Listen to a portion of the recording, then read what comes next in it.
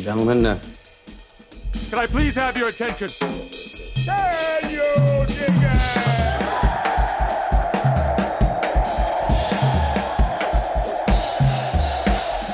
Welcome to The Remnant. This is Sarah Isger taking over for Jonah Goldberg while he flits about doing God only knows what. And as part of the takeover, I have invited a longtime good friend to the pod to talk succulents, national parks, balloons, immigration. I don't know. Who knows what we'll discuss today? It is the one, the only former CIA operative, but also maybe he was in Congress. He's been to New Hampshire, which is a weird place to visit in the winter. We'll see what he's up to. Will Hurd, welcome to The Remnant. What's up, Sarah? Thanks for having me on. So we first met over margaritas and chips at El Arroyo. That's right, in Austin, Texas. We're over 10 years now. Our 10-year anniversary has passed, friend. I think it's more than 10 years, if I'm being honest. No, it is. That's what I'm saying. I think we're at like 12, maybe more. Yeah, because I think we first met after I had already been in the CIA. I had already been out of the CIA. That was around 2009, 2010-ish. So it's, we're racking up the times. We're getting I'm so old that my interns are now old. That's what really sunk in for me. When like my former interns are now like in their 30s, I was like, uh-oh. Those are some old interns, just for the record. Okay, a 30-year-old intern, yeah. And hopefully that's a career change or a career path difference. The part that I felt old, I was giving a speech at a university and I referenced Y2K. And the look in the crowd, they were like, what the heck is Y2K? And I stopped and I said, everybody raise their hand if you know what Y2K is. Probably about 100 students, and none of them knew what Y2K was, right? Like that's when I was like, wow. Yeah, what's so funny about that is like, you talk about old movies or Seinfeld references or whatever, and you're like, oh, you're too young for that, or even election stuff. But like, we all know Bill Clinton was president. You may not remember the New Hampshire primary comeback kid stuff. But like Y2K was a huge deal, and now nobody uses that term ever again. It's gone. No, it is. And look, I'm trying to bring it back because there was actually some lessons from no, but seriously, like there were lessons from Y2K on some of the technology stuff I do now. And there was a Senate committee on Y2K.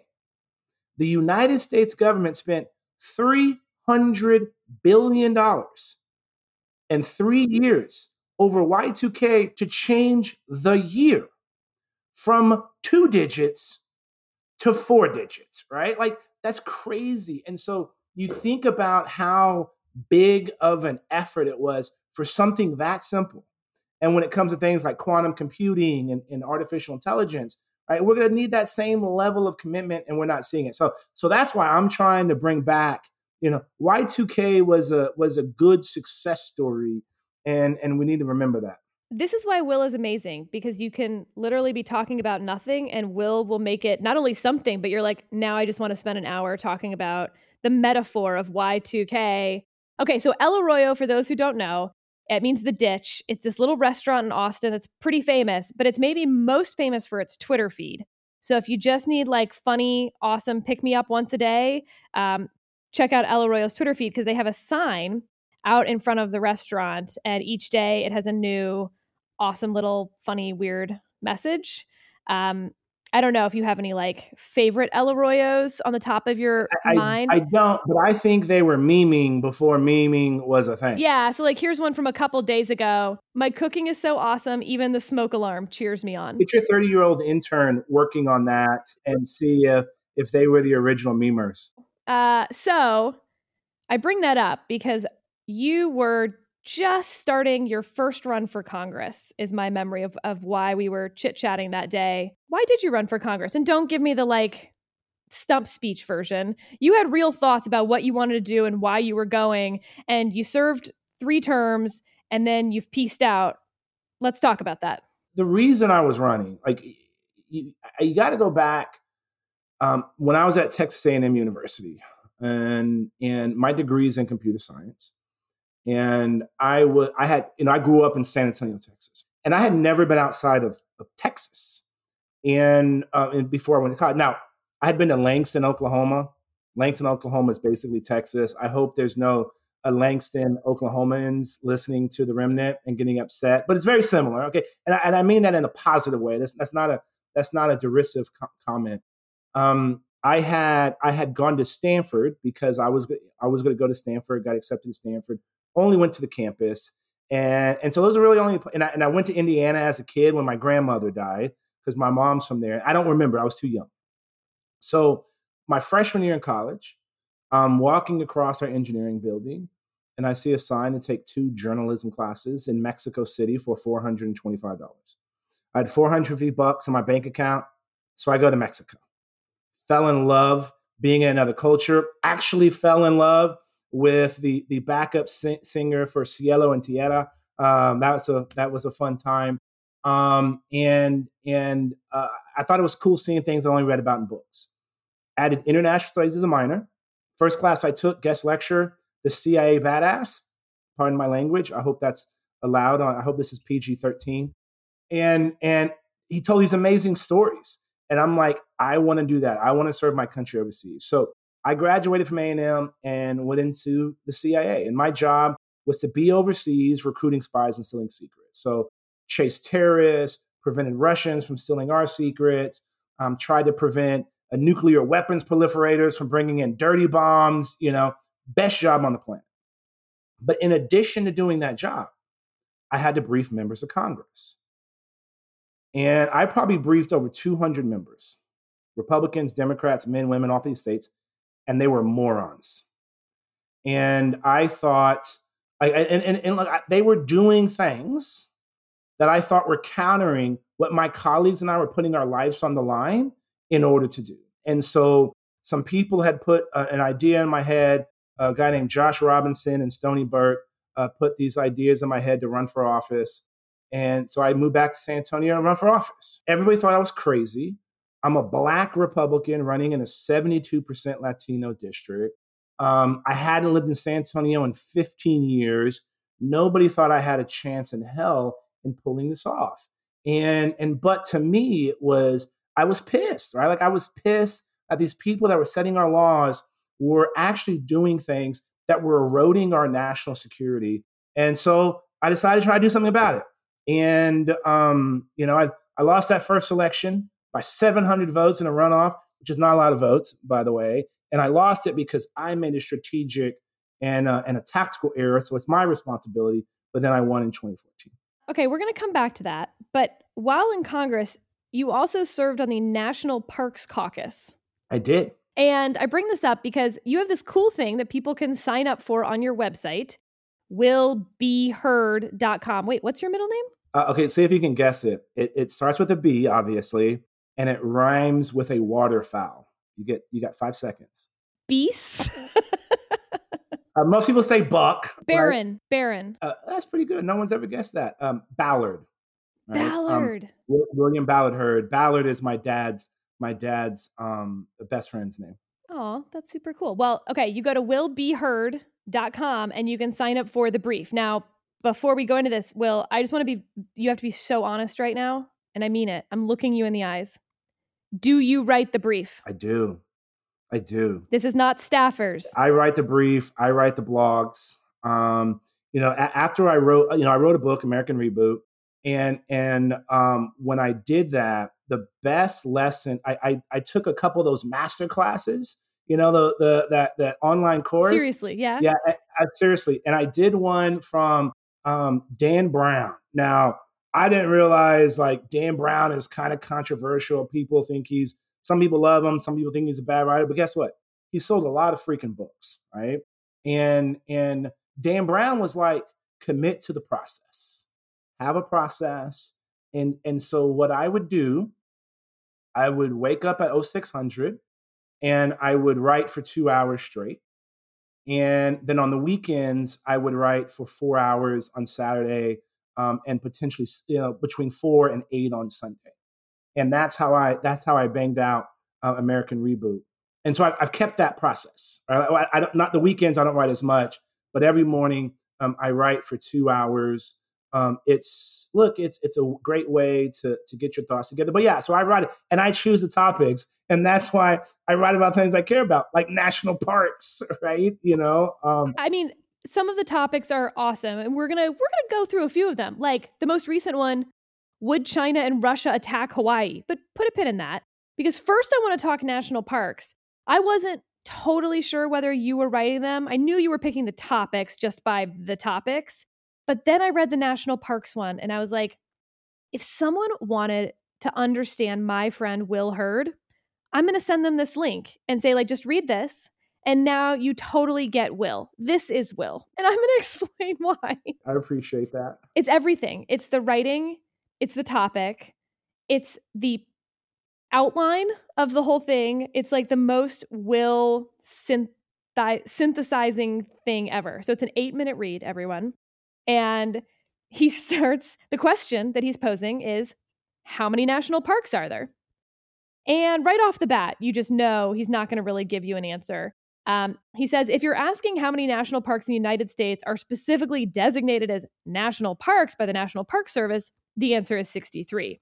However, the NPS also manages other types of federal lands. And if you count all the places that NPS manages, the number jumps up to 423. Before breaking down the different kinds of places managed by the NPS in the National Park System, let me share my favorites.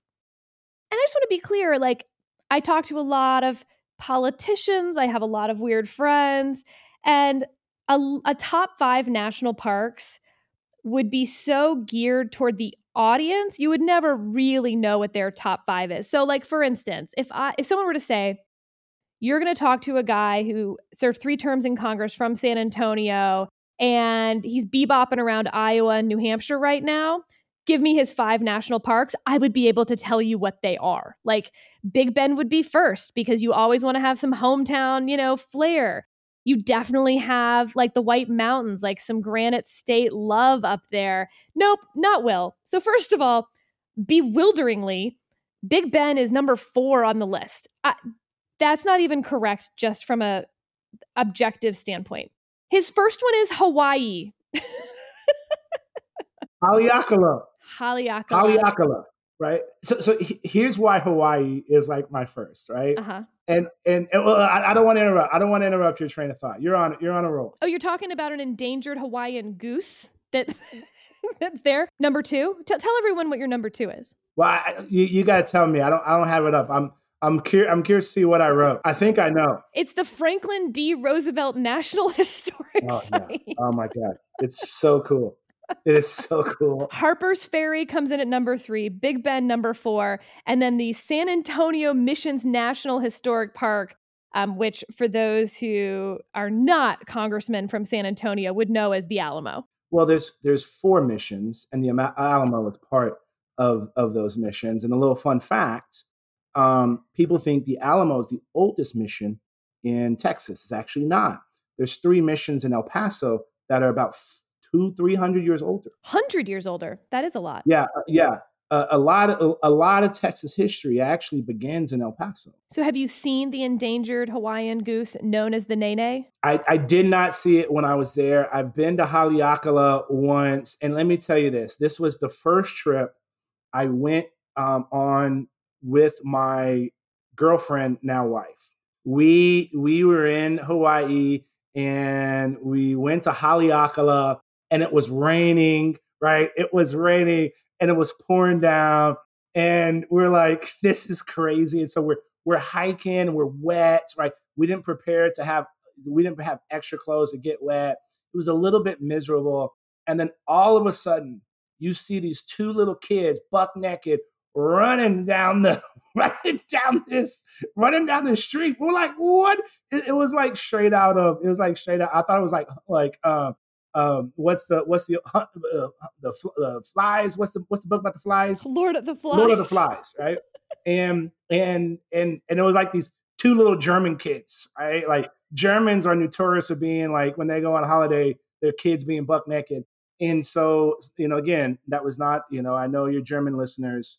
I do enjoy Germany. I'm on the German Marshall Fund. We're going to make a list. Langston, Oklahoma, and Germans so far. So that's why Haleakala, right, is great. did it with my now wife, and this was something that we do. The FDR Museum in upstate. Like, I didn't realize like how beautiful parts of New York State are. And you see that at FDR. And it was a great experience because I was posted there and my parents had come. You know, my parents are older. Like, my dad's right now 90 years old, just turned 90 day before Halloween. My mom is 79. And so like, that was like our, like a little trip together that we had taken, and we had never done that. So that's why that place is so special. And Harper's Ferry is a cool place to get from DC. So when I was in DC for a weekend and wanted to get out, I would go to Harper's Ferry. So it was always a great getaway. Big Bend's awesome. Santa Elena Canyon is really one of the most beautiful things. People need to see that. And then obviously the Alamo. If you come to San Antonio, there's a mission. It's called the Mission Reach. So you can bike all 4 missions. It's about a 14-mile trail. Super fantastic. And at the time, Henry Cuellar and I was helpful in getting some of the additional resources to reclaim this area. So like I said, it's cool. And look, I love the park because when I was a kid, we went on one family vacation, Corpus Christi, Texas. I'll let you describe to your listeners, Corpus Christi, Texas. We stayed at a Holiday Inn. I thought I was in the Taj Mahal, right? I'm like, amazing. We go to the beach for the first time. I run out into the beach and immediately get stung by a jellyfish. And it was miserable. Never went back to the beach until like I was like 19 or 20, I think. So we didn't do that as a kid. And when I was in Congress, I represented 8 parks. Now there's a 9th that I helped. I began the process of getting it turned into a state designation. And so it was a really cool thing that I began to enjoy as an adult. And then you start realizing, man, these really are jewels of our country. And these are things that we should protect. And these are things that are important to who we are as a people. And folks can coalesce around how awesome and magnificent these things are. And to think that this was started really by Teddy Roosevelt, to think that the number of places around the country where we have identified and protected these amazing locations, it's pretty cool. As the co-chair of the National Parks Caucus, I mean, this isn't a committee. What are you doing? Do you just sit around together and talk about your coolest national parks? Yeah, you know, we share our top 5 list. No, so at the time that I was there was this like shocker. The federal government was not taking care of the parks the way they should, and there was a backlog of repairs. Right, so it's like, oh, you know, the place where you show up to check in, there's a panel missing, but you know it never rains, so it's not going to hurt anything. Or you know, there's 4 toilets and one's not working, but you still got 3, so it's fine, right? And so these kinds of things started piling up, and it was like I forget the number. I want to close to almost to $1 billion, right, with a B, which is nuts. And so this was going to prevent some of these parks were going to have to close because some of the facilities. So Ron Kind, a congressman from Wisconsin, Democrat from Wisconsin, was my co-chair, and we helped lead this thing. And look, it got passed under President Trump. We were able to negotiate that. President Trump signed the law. I always laugh that President Obama is the one that has the national parks Netflix show, but guess what? He didn't help us with that backlog when he was in office. They didn't mention that in the Netflix show, but yeah. So that's one of the big projects we worked on. All right, I've got a funny national park story. I love national parks. I love taking road trips across the country and stopping at every park along the way, state or national for that matter. What's your top 5? Oh my gosh. I mean, Petrified National Forest might be number 1 because it's weird and cool and there's just nothing else like it. I would need to think really carefully about my top 5. That would be I'm going to update my blog with your suggestions. So I don't think she'll mind me sharing this story, but my sister-in-law, right after we got married, was going to come stay with us and bring her boyfriend. And we were super pumped. And I was like, oh, what does he do? And she's like, he's a park ranger. And I'm like, oh my God, this is the coolest. I can't wait to meet this guy and talk to him about being a park ranger. I was just leaving the Trump administration. And frankly, I was in for a change of career. And I was like, maybe I'll go be a park ranger, you know? And like, he'll tell me all about it. So he shows up at my house, and my husband is taking his sister's bags up and like showing her the room and everything. And I sit down with him, pour him a glass of wine, and said, tell me everything about being a park ranger. And he's like, what do you mean? I was like, are you state? Are you federal? Are you out on the trails? Are you behind a desk? You know, sort of like if someone tells you they're in the CIA, you actually don't know a whole lot. There's a lot of different things you could be doing. And he lived out in Oregon. So that's also beautiful country, you know, could be anything. And he just like looked at me weirdly, and he's like, I'm not sure I understand. I was like, she told me that you're a park ranger. And he's like, I grow weed. He was a weed farmer. So why did she call it a park ranger? Is that the cut? I have no idea, because I don't think she wanted to tell me. If he was a park ranger, where would he work? I don't know. What are Oregon's? Oregon has some cool. I wish I knew. They have like Crater Lake, right? I think that's one of their cool ones. Okay, so, but this is a good jumping off point on some policy discussions. Because within the Republican Party, and now within something that maybe we'll call the remnant, like conservatives, national parks can actually be somewhat controversial. What is the role of the federal government? How much land should the federal government control? And especially out west, where you have a lot of land disputes and the federal government owns so much land. How are conservatives supposed to think about national parks? Look, I think it's simple. We know what the jewels of our country are, and let's protect them. And so in Texas, it's a little bit easier to have these conversations because so few land is actually owned by the federal government, right? I think that's the difference. And so when you get further out west, that increases. And so if it's a place that should be protected and preserved for the next 200 years, then yes, it should be a national park. So where some of these debates come up, in my opinion, there's some specific nuance. Should there be drilling on the park?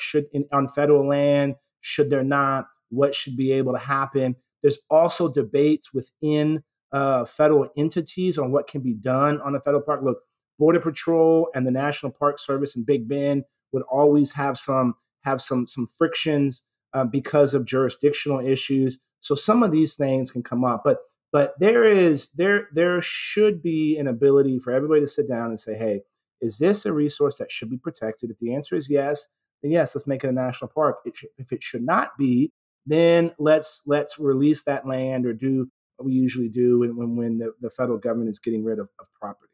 And so I think these all usually come down to like 1, 2, or 3 issues. And we try to make that as the norm, right? Rather than the exception. And I think ultimately, when you look at conservation, this is a very conservative principle. It's a way that we can protect our societies for the future. And so I think oftentimes this gets out of hand because people love to create contrasts and want to, fight somebody with a political bludgeon over an issue that should be able to be resolved. And oftentimes that resolution, there is some resolution at the state or the local level about what should be done with these properties. All right, we're going to do choose your own adventure, Will. You get 3 topics, and you're going to pick which one we're doing next. 1, immigration border control. 2, Russia, China. 3, artificial intelligence. We only get to pick one of those 3, or we're going to get to all 3 of those? I don't know. Let's start. Who knows? Let's start with border. Let's start with border, right? Because I think this is probably one of the biggest national security and federal challenges the United States is facing right now. What's happening at the border is indeed a crisis. Last year, 2.5 million people came into our country illegally. That's what was known. That does not include what's a term called gotaways. This is where Border Patrol knows somebody got away, but we don't know how many. So 2.5 million. And what I've had to explain to many of my more liberal friends is that's not a positive. That doesn't mean you're stopping more people, right? Because in essence, what most of those 2.5 million people are doing, they're coming in between our ports of entry and in essence surrendering to Border Patrol. And what has happened, and why have we gotten to this part? Because under the Trump administration, they started treating every person coming to the country illegally as an asylum seeker. And President Biden has continued that. And that's where things have just escalated out of control. Asylum is very specific. You have to be part of a protected class. Gender, race, sexual orientation, you name it. They're outlined what these protected classes are. And this is international convention.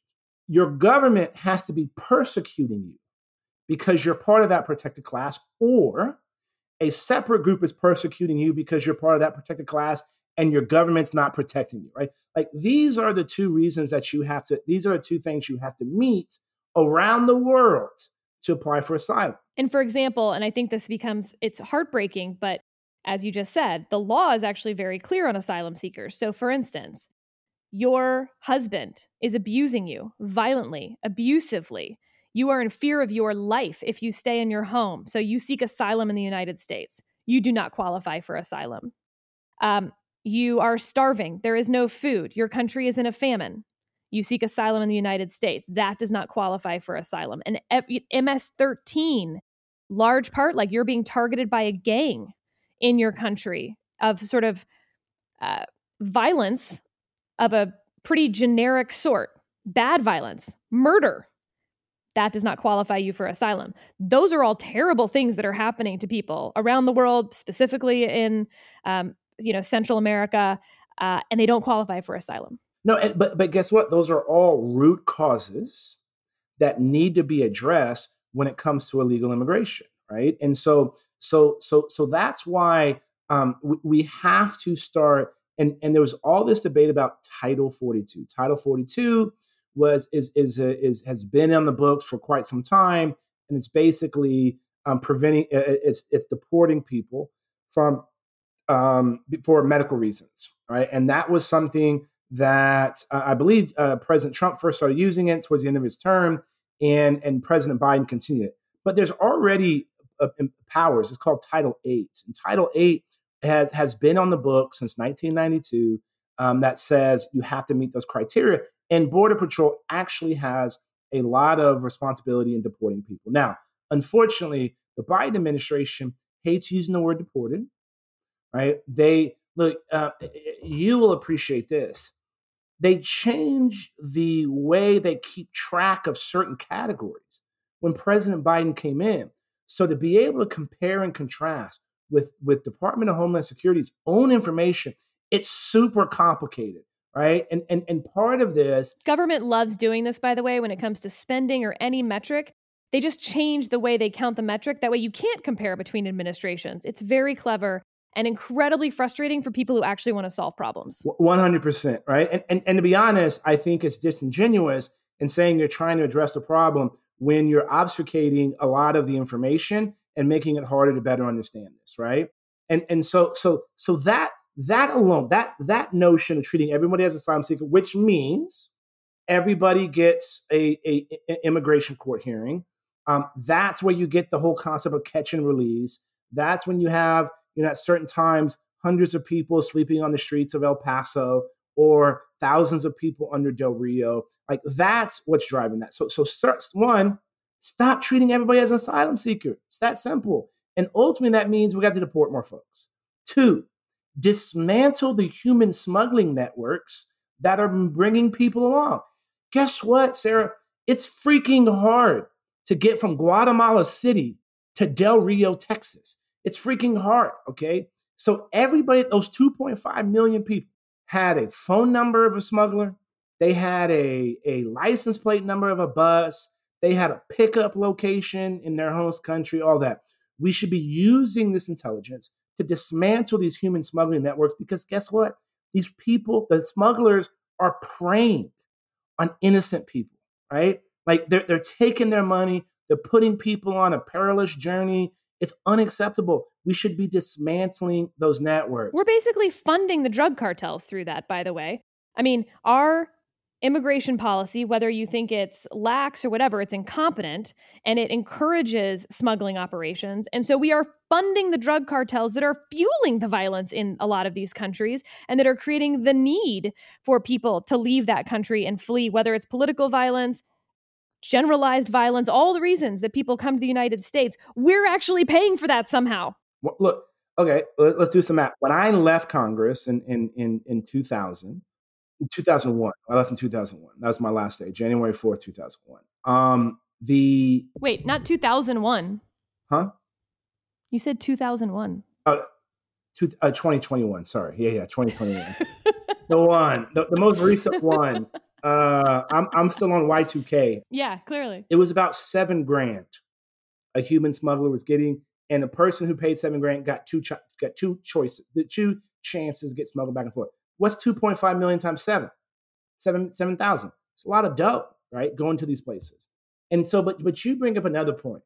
And this is where oftentimes, and you're seeing it on the far left and the far right, there's criticism of any kind of foreign policy or foreign aid.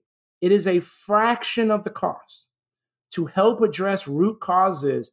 And historically, illegal immigration has come from El Salvador, Guatemala, and Honduras, the Northern Triangle. Right now, it's coming from everywhere.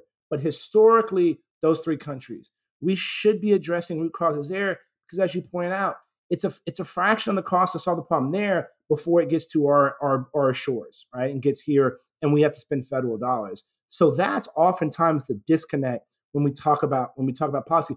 Oh, by the way, how about we improve these economies so we can trade with them more? By the way, how about we start increasing our ties to our own hemisphere and prevent the Russians and the Chinese from participating? When you look at the countries that have not signed on to sanctions against Russia's invasion of Ukraine, it is a lot of places in Africa and most of South America and Central America, right? That's just crazy. When you look at Russia today, the Russian disinformation arm, their footprint in Mexico in Spanish is completely larger than it ever was in the United States in English, right? And then you look at what the Chinese government is doing in building relationships and their Belt and Road Initiative and working in some of these countries, and they're building our backyard. The Mexican government is using Chinese equipment on the border. What the heck, right? And so all of these things are interconnected. And oftentimes, look, I wish Elon Musk would increase the number of characters in a tweet. Let's double that sucker so we can have a more nuanced and thoughtful things, because we can only talk about one thing. The world is interconnected. It's complicated. It's dangerous. And we need a posse. We need to be working with our friends. And so that's why these things are all interconnected. And we have to walk, talk, and chew gum at the same time, right? So we can address border security. We can address Ukraine. We can deal with near power or peer competition with the Chinese government. We can prepare to deal with technology because all this shit is moving so fast, right? And we can't just be sitting here twiddling our thumbs, focusing on just one thing at a time. The world's too complicated. I think you misunderstand the purpose of Twitter for most people, but aside from that, it's not a bug; it's a feature, I'm afraid. So when I think about our immigration system, I think about as a conservative, right? When we talk about regulation helps big businesses. It's actually part of the way that they prevent competition is government capture. They get, whether it's city councils or state legislatures or the federal government, to pass really complicated regulations in order to enter the industry. And that always is going to benefit the big and the powerful, right? They get to write the regulations, lobby about the regulations, and they can pay the lawyers and the staff to then comply with the regulations. And when it comes to immigration, there's something analogous to that, which is for those on the left who think that a compassionate immigration system is one that allows 2.5 million people to enter the country illegally, not with any plan, not with any system or social safety net from us, just like literally have their feet in the soil and then we cross our fingers and hope for the best, that does benefit someone. It benefits the drug cartels and the human smuggling operations because they're the ones who are then understanding the system. I mean, you mentioned the most important part, which is how many chances you get for your money. I've heard $10,000 for 3 chances. $7,500 or so for 2 chances. I mean, these are sophisticated actors, and you don't give them enough credit when you think it's just, someone fleeing their home for economic depression and then walking all the way up here. It's not that simple. They're paying a lot of money to bad guys, and that's fueling government corruption and all sorts of other problems that I mentioned. A compassionate immigration system is one where there's a process and there's rules, because that actually benefits the people who need to come to this country the most, because it would be clear how you do it and who gets in, and there'd be a line and we would let people in. I personally think we should let more people in. But aside from that, you have rules and a process, and that's what makes it fair and compassionate, and we don't have 5-year-old girls being left in the desert, and we hope that Border Patrol finds them in time before they die. Because they were left there by human smugglers, because 5-year-old girls aren't that easy to travel with, and there's not a whole lot of cost. You've already been paid the money to smuggle them up. And what depresses me, Will, though, is that you've talked about this before, and what you've also said is true, which is this isn't getting fixed tomorrow or anytime in the near future, because Republicans and Democrats enjoy the political talking point. Well, look, 100%, right? Because, oh, by the way, we also need to streamline legal immigration, as you said. Like, look, even where the economy is now, almost like there are so many industries that still need workers, right? It's 2023. We should be able to say, okay, if California needs technical workers, for this month, we should be able to address for that.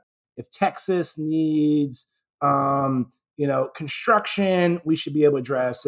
If Florida needs agriculture, we should be able to do that real time and understand what's coming in. And if you're going to be a hardworking, productive member of society, let's get you here as quickly as possible. But as you said, let's do it legally. But guess what?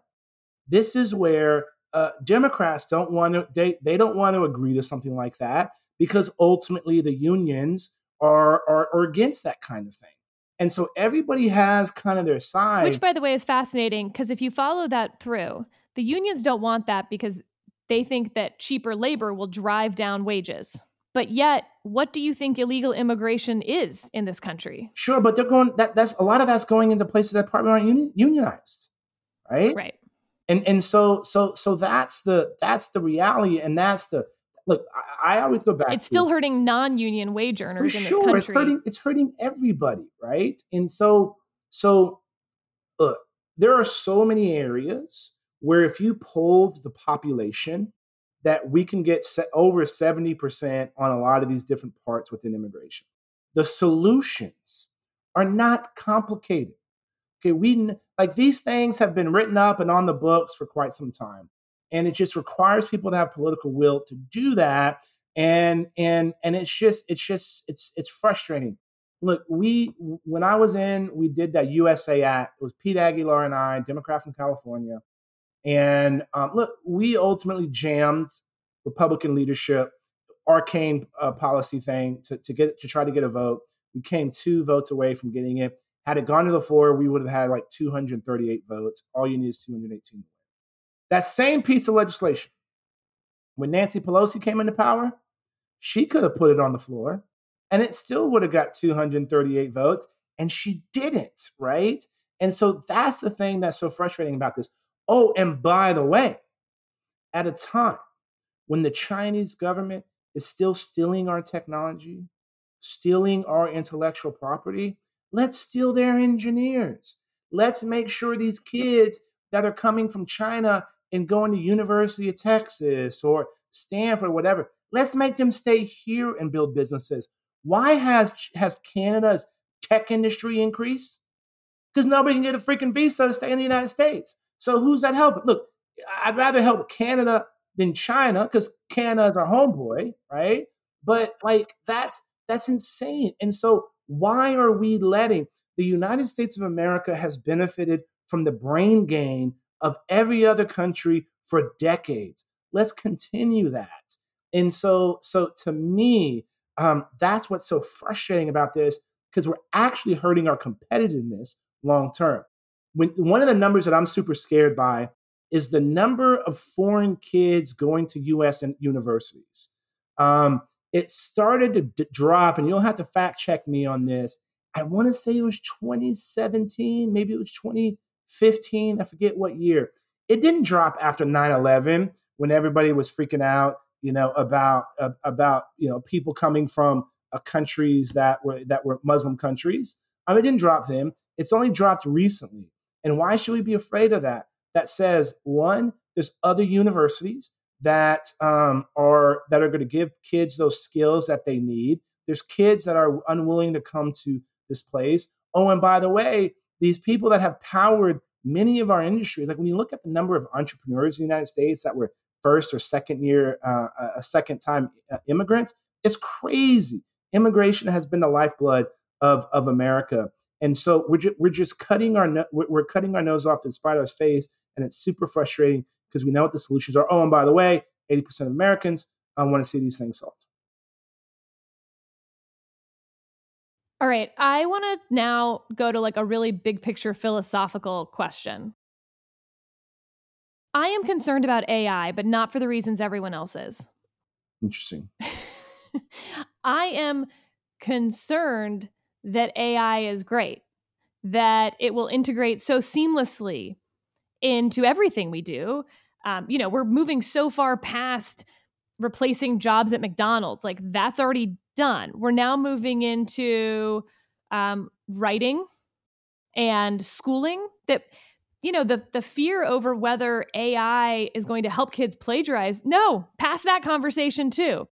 Don't even think of it as plagiarism. We're actually going to need to teach kids how to work with these AI chatbots in order to write better and get their answers better and faster. And that's going to be the new competitive game, not who turns out to be a better writer. And for folks like you or me, that's going to put us at a competitive disadvantage at some point. Hopefully we'll be dead, but who knows? Fingers crossed for death. And and my concern about it is that will all work pretty seamlessly. It will make everything better. And that we in the United States, in the first world, whatever you want to call it, in places that aren't worried about scarce resources in the same way, that we will end up, for a lot of people, tons of people, losing a sense of purpose because you won't be needed anymore. And that's already happening. We're seeing the numbers in men who are committing suicide, drug overdoses. They have a sense of hopelessness. Teenage girls, some of the stats that are coming out about them, we're blaming phones and stuff. I get it. And the bullying, all that's true. I don't know that it's monocausal though. But there's a sense of like, why am I here? I'm not day to day providing food for my family or fending off lions. And my concern is that as AI gets bigger, that sense of purpose is going to be even harder for people to find. What say you, Will Hurd, about finding a sense of purpose in 2023 and beyond? Sure. Look, great question. Great framing. I think those are real and honest concerns, right? And for listeners' background, I'm on the board of directors for OpenAI. OpenAI is the company that has produced ChatGPT. So everybody, that's probably been the tech story of the year so far.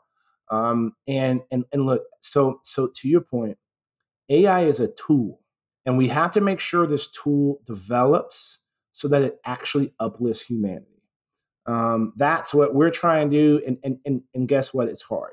To your point about, so I think the thing we have to realize about artificial intelligence, and this is not going to become that state that you described. It's not going to happen after we die. That's going to happen sooner rather than later, because the adoption of artificial intelligence is going to happen at a speed that we've never seen before. It took 20 years for the internet to propagate to where it was ubiquitous and people are using it. AI is already happening. The fact that In 1 week, we had 1 million users. I think we eclipsed 10 million pretty quickly after that. That's a speed that no software or no technology adoption has ever happened. And so how do we ensure that people still have that sense of worth? What I hope, and this is where I think this is going, it's going to force us to start asking and thinking and pondering more difficult questions. So you and I, you're not old enough. I'm older than you. It's true. I think you're 3 years older than me. Look, I have a literal typewriter that I used when I was in the 7th grade. My parents had the Funk and Wagnalls encyclopedia from Kroger. Nice. Like, one, I'm glad we had Funk and Wagnalls because there were funks in the States, right? But like, remember researching a paper with the encyclopedia? Yes, it's freaking hard. Okay, but and that's why in school you only had one paper like every month. It was not something that happened. It was not something that happened every week. But then this thing called a computer, this thing called the internet, this ability to research, we were able to grab information even faster. So that improved our ability to write and to think and to ponder. That is what AI is going to help us do, right? And so now we shouldn't be teaching our kids to write a article about what was the War of 1812. We should be asking them thought processes and how to think through what was the impact of 1812 on our society and on our future trajectory, right? And so, look, one of the things I've learned as being a professional intelligence officer for the first decade of my adult life, the questions you ask are more important than anything else. And in order to ask good questions, you have to have a familiarity with a topic and an area to understand the information you're getting. So that's a long-winded way to say, I hope this forces us to start asking more difficult questions.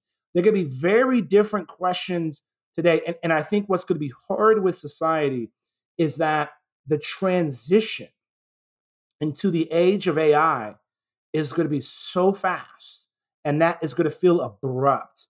In a lot of technologies, it was okay if one generation got past, they were still able to operate and feel that sense of worth. That's what's going to happen now. And you made a statement that AI is already replacing workers at McDonald's. Well, did they replace them? There weren't workers there anyways, right? This is part of it. Everybody thought, damn, going to the grocery store, we're going to get rid of everybody bagging groceries. Well, no, it's actually increased the efficiency. And it wasn't like people were let off for being able to do that because it was able to help meet demand.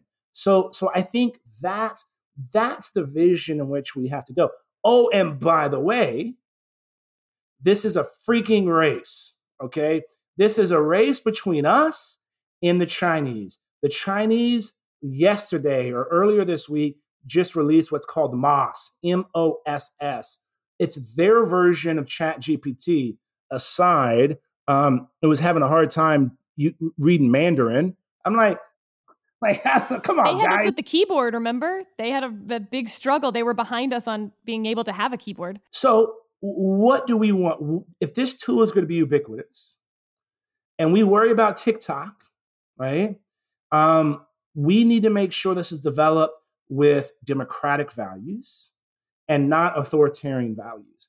And so people that are complaining that some of the AI chatbots are too woke or other, schools preventing chatbots from being used, that's the wrong way to look at this. How do we develop this technology and ask these philosophical questions? It's going to fundamentally change teaching in a good way, I think, because it's teachers are going to have to teach the question part, not the answer part. And the answer part is where we're having all these fights. 100%. 100%. And look, when kids come up to me and they're like, Mr. Hurd, what classes I'm in college? If you were back in college, what classes would you take? I always say philosophy. Because these same big freaking questions we're asking now have been asked for 2,000 years, right? And so thinking through these. Oh, and by the way, I don't want the egghead engineers determining these, right? And I use egghead in a not a derisive term. We're adding them to the list. Langston, Oklahoma, now engineers. And so like that's what like we need people to have these conversations. We need our elected officials to understand the technology enough to have these kinds of conversations. And look, we started this conversation talking about regulation.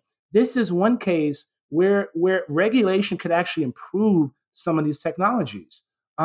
Guess what? Like, let's take the metaverse. Right, it's a little bit easier.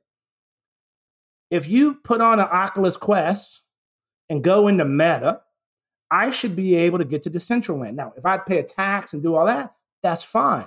But there should be a interoperability that ultimately happens. Just like in Windows, you didn't have to have a special permission to build an application on top of Windows as an operating system. But then cell phones came in and had all these walled gardens, and that prevented us. And ultimately, my data is mine.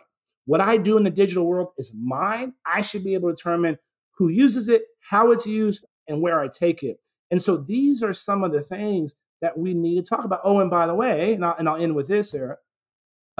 AI needs to follow the law, period. Right? We already have laws on discrimination.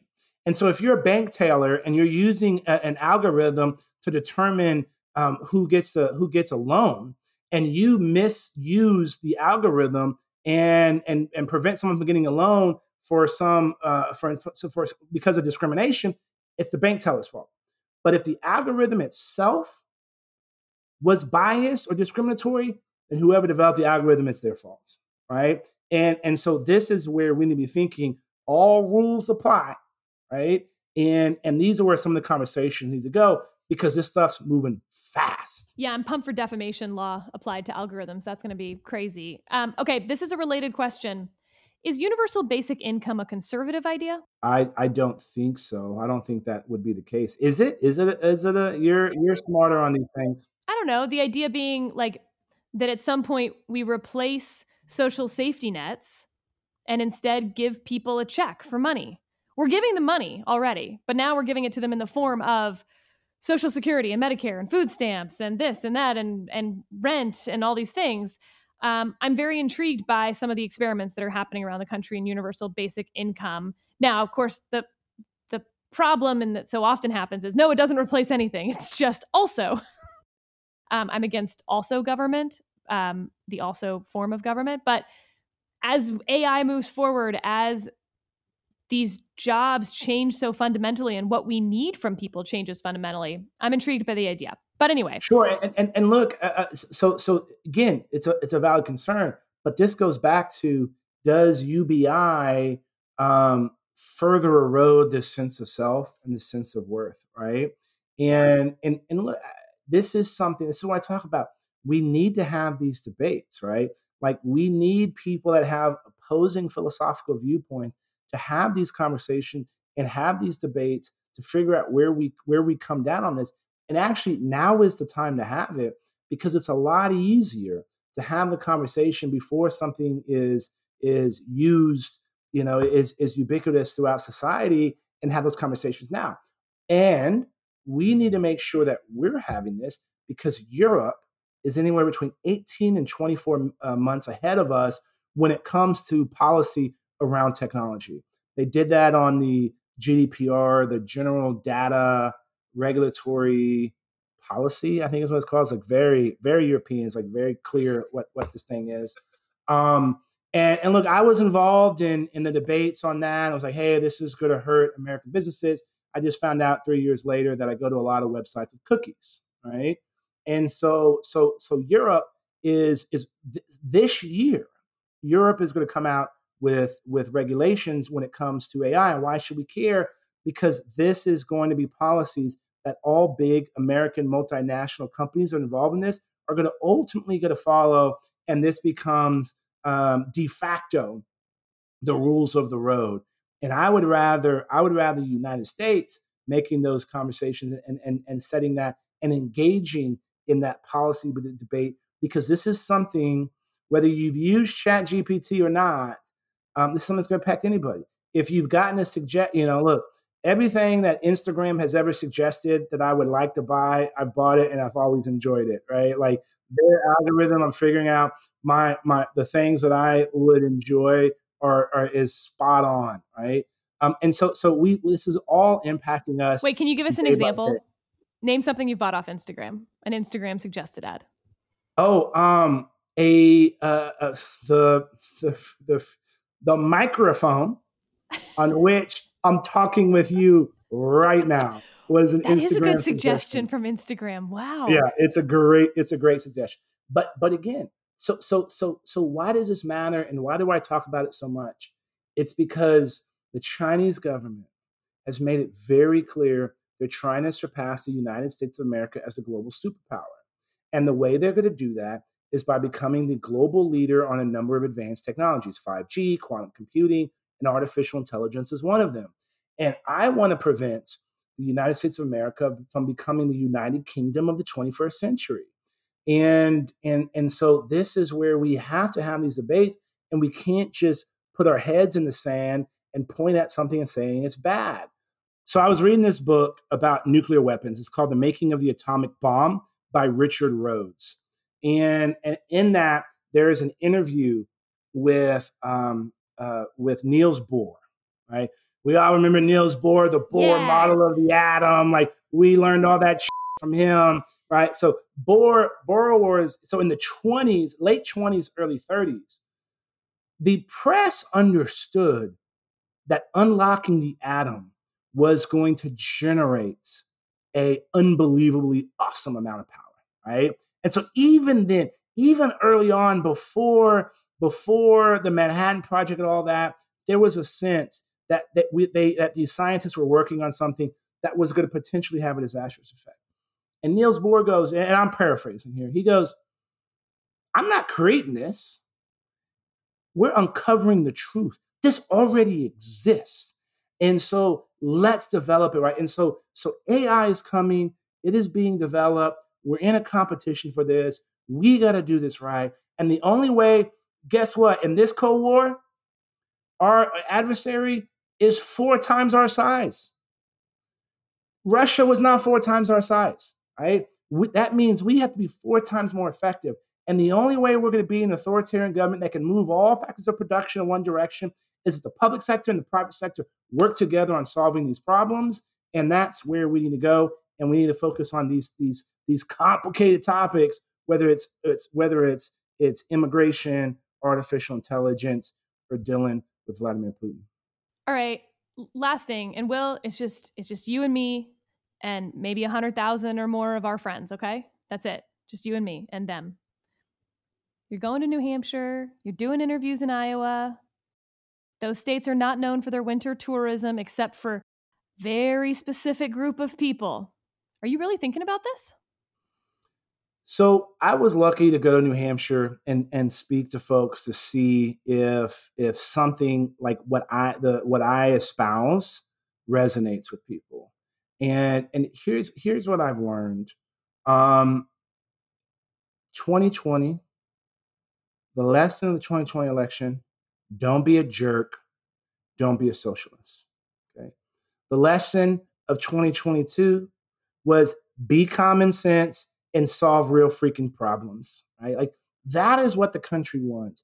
And I'm sick and tired of Republicans losing in general elections. The actual opportunity for Republicans are independent and general election and Democrats who are as frustrated with the Democratic Party as we are, right? But you have to give them someone that's willing to solve these problems. Oh, and by the way, despite what you see on Twitter and cable news, way more unites us than divides us. And so I think we have a decade to get our act together so that we can win this new Cold War with China. And so look, it's been nice having people invite me to come talk. And I've always said, and you know this, if I can serve my country, I've been lucky to serve it in a number of different ways. And I've seen our enemies up close and personal. And so if I can serve my country again, I would definitely evaluate that. So put aside the fact that you are newly married. Congrats, by the way. That ring looks very shiny. But you know what you haven't done in this full hour? You haven't played with it once, which is amazing and remarkable. Most newly married men are sitting there twiddling the ring around, spinning it on their finger. You don't. So you're like old hat at this whole marriage thing. It's amazing. I'm going to clip this section and send it to, can that be the one that you'll share? So my wife hears that. For sure. Okay, so set aside your time, your new marriage, and all of those sort of personal reasons. I don't see a lot of downsides to running for president these days, assuming that you don't win. Actually, if you win, there are some downsides. But assume that you don't win, maybe there should be more downsides because we don't really need everyone and their mother running for president all the time. But, even then, the downsides aren't huge. The Democrats had 29 people run in 2020. And if you include the Deval Patricks and folks who sort of got in that second wave, yeah. And I'm not counting all 29 you've heard of. I'm not counting randoms. There's always randoms. No, 29 real people ran for president. It was 17 for the Republicans in 2016. So I'm curious, as you think about this, I always think of things in terms of downsides. The upsides are always kind of obvious. I don't do pros and cons lists. I do cons lists and see if I can live with those cons. So what are the downsides of running for president? Again, setting aside your family and your time and being in New Hampshire in the winter, which I've done. And I'm just going to go ahead and put that in a downside. So I've always tried to be thoughtful, right?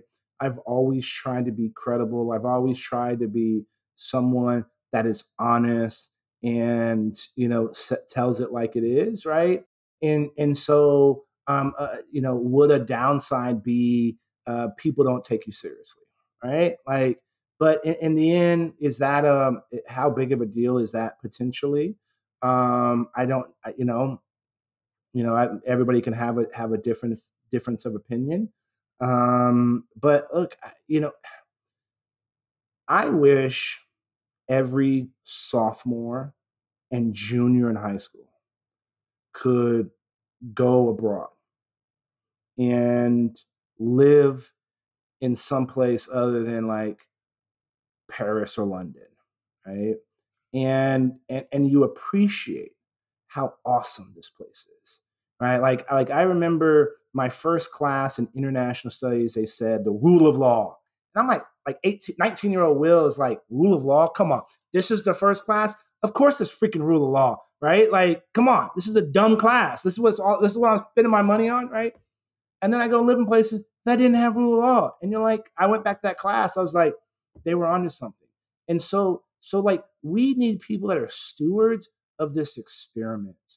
And I've been fortunate to have some experiences that are great. And I want to make sure that when I have kids and my nieces and nephews and everybody, they have the same opportunities that I have, right? And look, we've come a long way. I represent a district that would not allow, in some places, wouldn't allow my dad to stay in hotels or eat at restaurants, right? Like that's just crazy. We've come so far. So my point is, it's anybody running for office is hard, right? You take a lot of grief, you take a lot of heat, but if you think there's a pathway to success, you don't run just to run. If you think there's a pathway to success. Is success always winning, or is success relevance? Is success getting your ideas out there, pushing the party? I think if you're running for office, you should define success as winning. Okay. Just checking. Yeah, you should define that's I just, because these things campaigns are so tough, you got to raise a lot of money. You got to you call on your friends and folks. You don't do that to half-ass, right? Or you do that because you think there's a way to win, right? I think that's always been my advice to people that are seeking running for office. All right, last question, most important one. For those visiting San Antonio for the first time, give us the number one place for breakfast tacos that you would send them to, and number one place for barbecue, and you have a 1-hour radius from the San Antonio airport. So are these people Texans or are they not from Texas? Nope. They're not from Texas in this case. Okay, yeah. So that my answers are different. So if you're not from Texas and you're in San Antonio, you should go to Taco Taco, right? And it's a fantastic place. Won a lot of awards. A lot of San Antonians go there. Taco Taco is great, but the reality is, what's great about San Antonio, the little mom and pop shops that you're like, is that like, what is that? Is that, it could be a junkyard or it could be a doctor's office. I don't know. Those are fantastic places. So Taco Taco. Barbecue is 2M. It's on the south side of San Antonio. It's fantastic. You got, like, they have their hours are a little strange, so make sure you check out their hours before you go. If you're downtown, like if you're staying downtown, like on the Riverwalk, and you don't have wheels, then there's a place called Pinkertons, which is walkable, and it's an excellent place. And then the best Tex-Mex, La Fonda on Main, not La Fonda, La Fonda on Main, right? That's the whole name, because there's a bunch of different places that have the word La Fonda in it. La Fonda on Main, that's where I always take people to. Or if you're out in my hood, El Chaparral, we call it El Chap. I've been going there since I was in high school. Oh, and like, a lot of people, if you're coming to San Antonio and you like country music, you're gonna go to Flores Country Store, and so Flores Country Store is very close to El Chaparral. So go eat dinner at El Chap, then go to Flores Country Store to Boot Scoot. That's the most important thing to come out of this podcast. That was great. It was a nice little tour of San Antonio. Thank you, Will Hurd, former Congressman, Texas 23, great friend of the pod when I'm guest hosting. I think Jonah likes you too, but that's Jonah's problem. Thanks, Will. Thanks for having me on, and give me your 5, make sure you email me your 5 favorite. Oh yeah. There's going to be like a bracket at my house. So I can update the blog. Will do. And for all of you, I'll see you next time. No, you won't. This is my podcast.